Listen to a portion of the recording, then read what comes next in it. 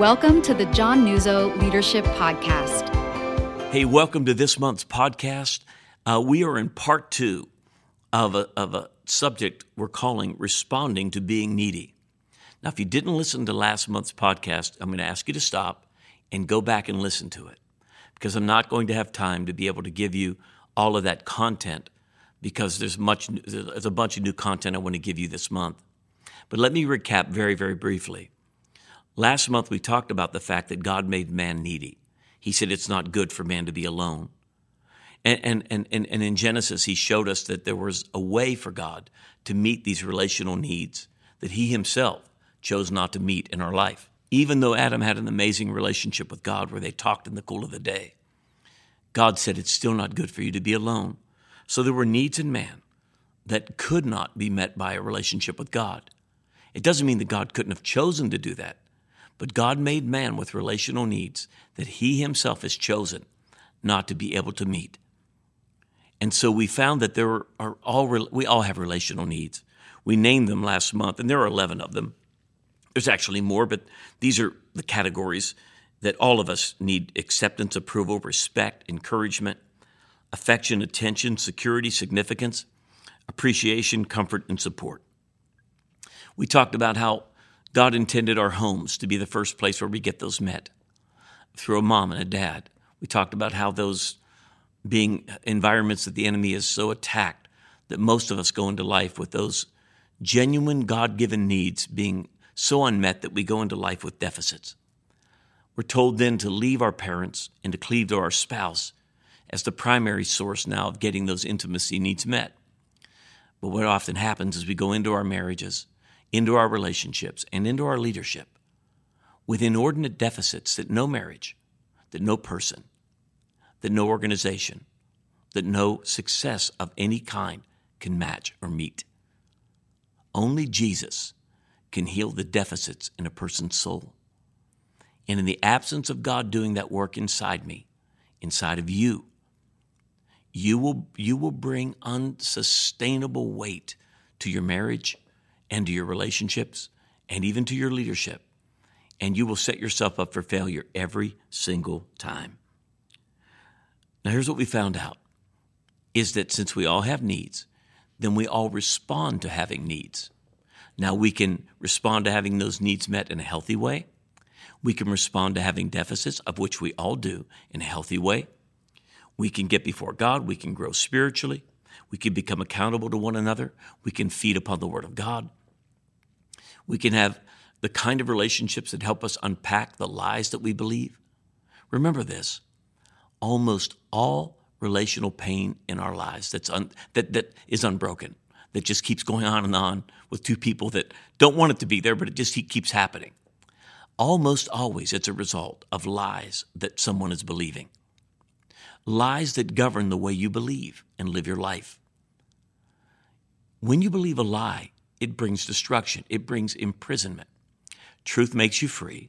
A lie imprisons you. And so the knowledge of the truth, once you come to Christ, is critical for you to live in freedom. So all of us know we have deficits.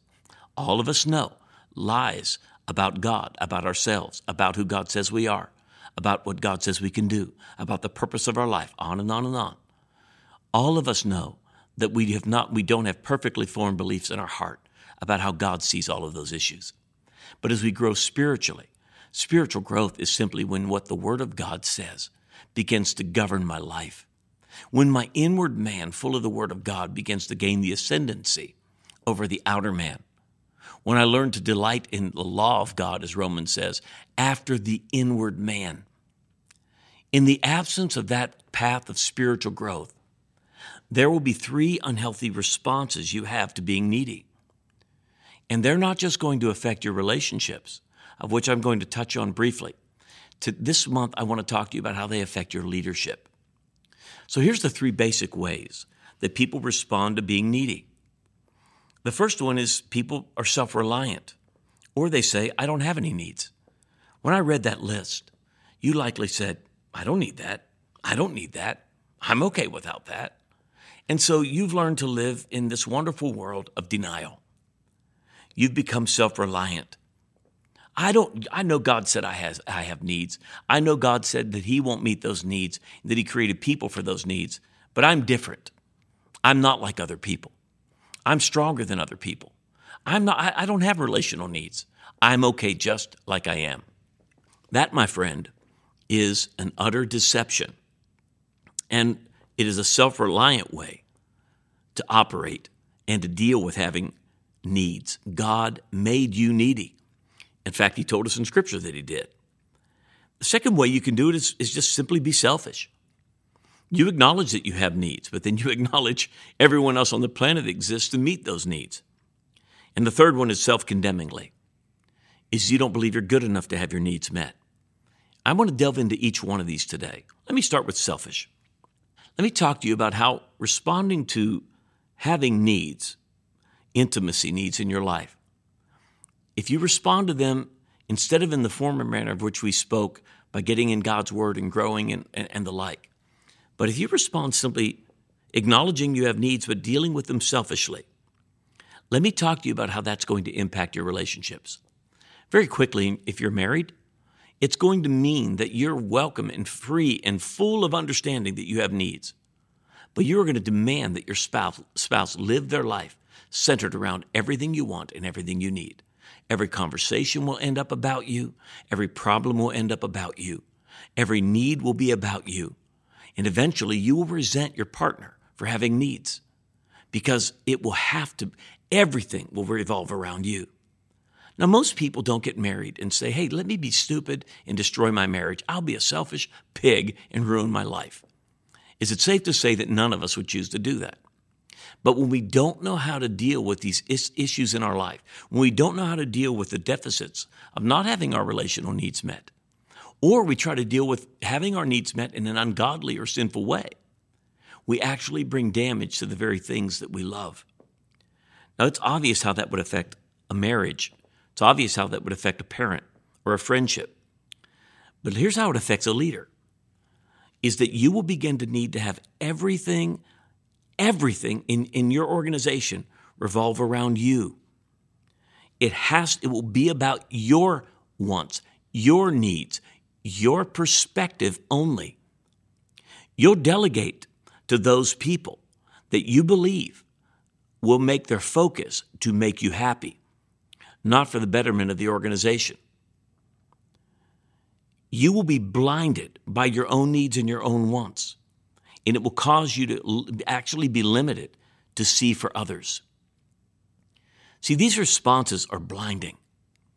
None of us expect someone who's dealing with the physical challenge of blindness to see. You would never go to a person who was physically blind and hand them a book that wasn't in Braille and said, hey, I'd like you to read this to me. You would never form that expectation. But when somebody responds to having needs selfishly, now we can all be selfish, I get that. I'm talking about a primary way that you've learned to respond to having needs. You will become toxic and you will become destructive. Now, you might have success. Your church, your ministry may be very successful, but there will be toxicity around you, and it will emanate from you. And you will create a focus not to Jesus, not to the outcome of the gospel, but a focus to you. And you will innately want everything to make sure that your needs are satisfied and gratified. You'll struggle to give any kind of credit away. You'll have a great tendency to be very quick to blame, but very, very slow to encourage and to thank. You'll become very thankless. You'll find all the faults and problems in people, but you'll rarely catch them doing things right. The only time you'll talk to people is when you think there's something wrong and something that bothers you. And before long, when they see you coming, they cringe. And by the way, if that's how you live your life, I've got news for you. That's how your spouse feels as well. And people don't cringe forever. They usually deal with it. And they usually deal with it by getting their needs met somewhere else. That could be another relationship. It could be a divorce. Or it could just be living in misery the rest of your life. The second way that we deal with having needs in an unhealthy way is through self-reliance.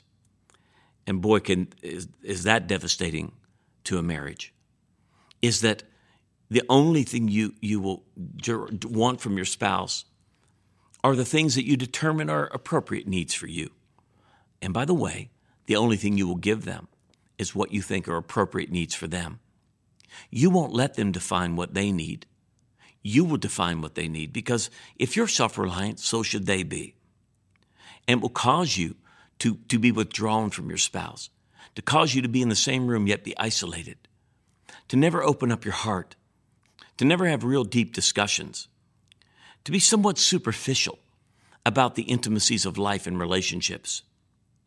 And you really won't work through others well. When you're self-reliant, you typically will only give tasks to people. You won't give authority. You won't give ownership to people. You become a lid to the organization in that people with gifts and talents will have to move beyond you in your organization to be able to use those talents. You're going to always want people around you that will work at a level that you think is superficial. You won't give significant responsibility to people and trust them. You'll have to be in everything. You'll have to have your hand in everything. This is if you're a pastor where you have to be at every meeting and no one can make a decision without you. To the extent that I've seen people get so self-reliant that they can't even trust someone to go figure out how much to spend on rock salt to put on the sidewalks when it's icy outside. Now, for those of you that are in Florida listening to this, all of us from the north, we hate you, but Jesus loves you, and we realize you don't have to understand what rock salt is. But in heaven, we just pray that you're freezing at least for 1,000 years. Now, listen, I'm just kidding, okay? Just teasing you. But self-reliance in an organization is deadly. And if you're self-reliant, guess who's going to surround you? Self-reliant people. People who don't want other people involved. People who don't want to build teams. People that don't want to work through others. Here's the reality. We know that our call is defined. If you were to put our call into a sentence in ministry, it's to work through others. The call of a pastor, the call of anyone in ministry, apostolic, prophetic, evangelistic, whether it be teaching or pastoral, is to prepare God's people to do the work of ministry. We're actually called to be coaches, not players. Imagine a football team with one player. I don't care if they're the best player in the world, they lose. A high school football team, a bad high school football team will crush the best athlete in the world. Crush them if they play by themselves in a football game. They'll crush them. They'll destroy them because you are never good alone. You're a part of the body. Self-reliance is a rejection of the body of Christ. Self-reliance is not discerning the Lord's body. Self-reliance is when you say, I don't need the other parts of the body of Christ. I don't need the gifts in other people. I have enough. I can be the hand, the foot, the elbow, the ear, the kidney, the heart, the eyeball, and the chin. And so self-reliance is destructive. The third one, which is self-condemningly, is perhaps the one that's most destructive to the individual that has it. The self-condemning person responds to being needy by saying this: I'm not good enough to have my needs met. There's something wrong with me. This is a person who lives in shame. This is a person that believes the worst about themselves. This is a person that believes that the horrible things that may have been said about them or the thoughts that came to them when horrible things happened to them. This is a person that will presume the worst in others, and their presumption will be that you're going to reject me. Now, if you lead an organization and you're self-condemning, you will absolutely hate feedback because you will see every point of feedback as a rejection. You will begin to presume the worst in other people. Let me give you an example. A self-condemning person, you may be married to someone like this. You may be this person. You get in your car and you're going to an event, and it's some type of dinner, and there's 7 to 20 couples there. And you come into the room. Here's what the self-condemning person does. They're immediately looking for who won't talk to them. Someone who looks at them and then looks away. They assume they saw me and ignored me. The night's over, and every time you go out with your spouse, here's the debriefing on the way home. You get in the car, and the first thing you say is who was mean to you, who didn't like you, who wasn't nice to you, who ignored you, who'd said something horrible to you, that you tried to talk and they spoke over you. And you will absolutely presume the worst in people. You will project lies upon the thought lives of other people. You have sentences like this. Do you know what they were thinking? I know when they looked at me, they were thinking this. Now, if you really were going to be honest, that's a crazy statement, isn't it? I know what they were thinking. They were thinking this. And you know what that means? And before long, you're 7 generations away from reality, but you believe every word of it. The self-condemning person tries to find their happiness in other people's heads. An old-time minister that many of you will know, Lester Summerall, said this: never try to find your happiness in other people's heads. You'll never find it there. If you're self-condemning, you will always, always, always struggle to trust other people. And by the way, if you're self-condemning, you probably married somebody selfish because they confirm that you're not worth having your needs met. Isn't it interesting that we not only attract our opposite, we attract the opposite of our unhealthiness often? Very often, the selfish person will find innately the self-condemning person because they constantly confirm that I'm better than you, that my needs are more important than you. And the self-condemning person will agree. If you're a pastor, you've been through difficulties with people you'd prefer to forget. Sadly, I've been to the emergency room where you see a woman whose jaw is broken and a man broke her jaw with a punch, and the police are there, and they want her to file charges. And here's what she says: it wasn't his fault. I made him mad. Deep down, he's a really nice person. Now, all the dads that are hearing this, thinking if that's my daughter, I would say deep down he really will be a nice person, at least 6 feet under deep ground. But here's the reality. The self-condemning person isn't good enough to have their needs met. And so they're willing to tolerate behaviors that are absolutely lethal. And again, if you're that self-condemning person, it's likely you found the selfish person to marry. And you get further and deeper into the dark. And here's the selfish person. Eventually, they lose respect for you because they want somebody with a voice. But they actually don't. They want somebody who will give them what they want. And then 2 people end up destroying each other because neither one are healthy. And when we do try to effect a conversation and we do try to come to some type of resolution, we often try to convert the other person to our level of unhealthiness. If you're the self-condemning person in an organization, you're often going to give a false picture to people. You're going to tell them what they want to hear, not the truth.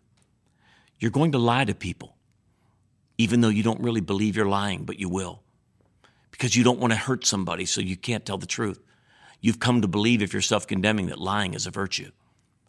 Because if I don't hurt your feelings, I'd rather lie to you than to have to deal with the potential of you rejecting me because I said something to you that you didn't like.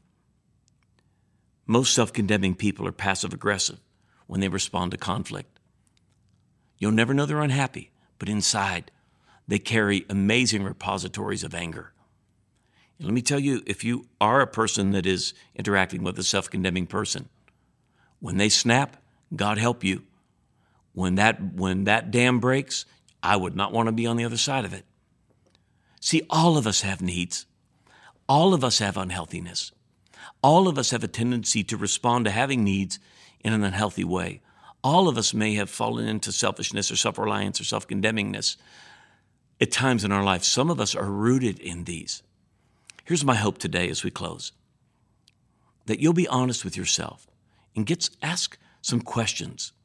Listen to this together with your spouse or somebody that you're accountable to, and be willing to delve into the reason and the questions of why. Why do I respond selfishly or self-reliantly or self-condemningly? And if you'll go on that journey and let God deal with your heart and make you whole, it will change the way you lead. It will change the way you treat people and enable people and release people into authority and into mission.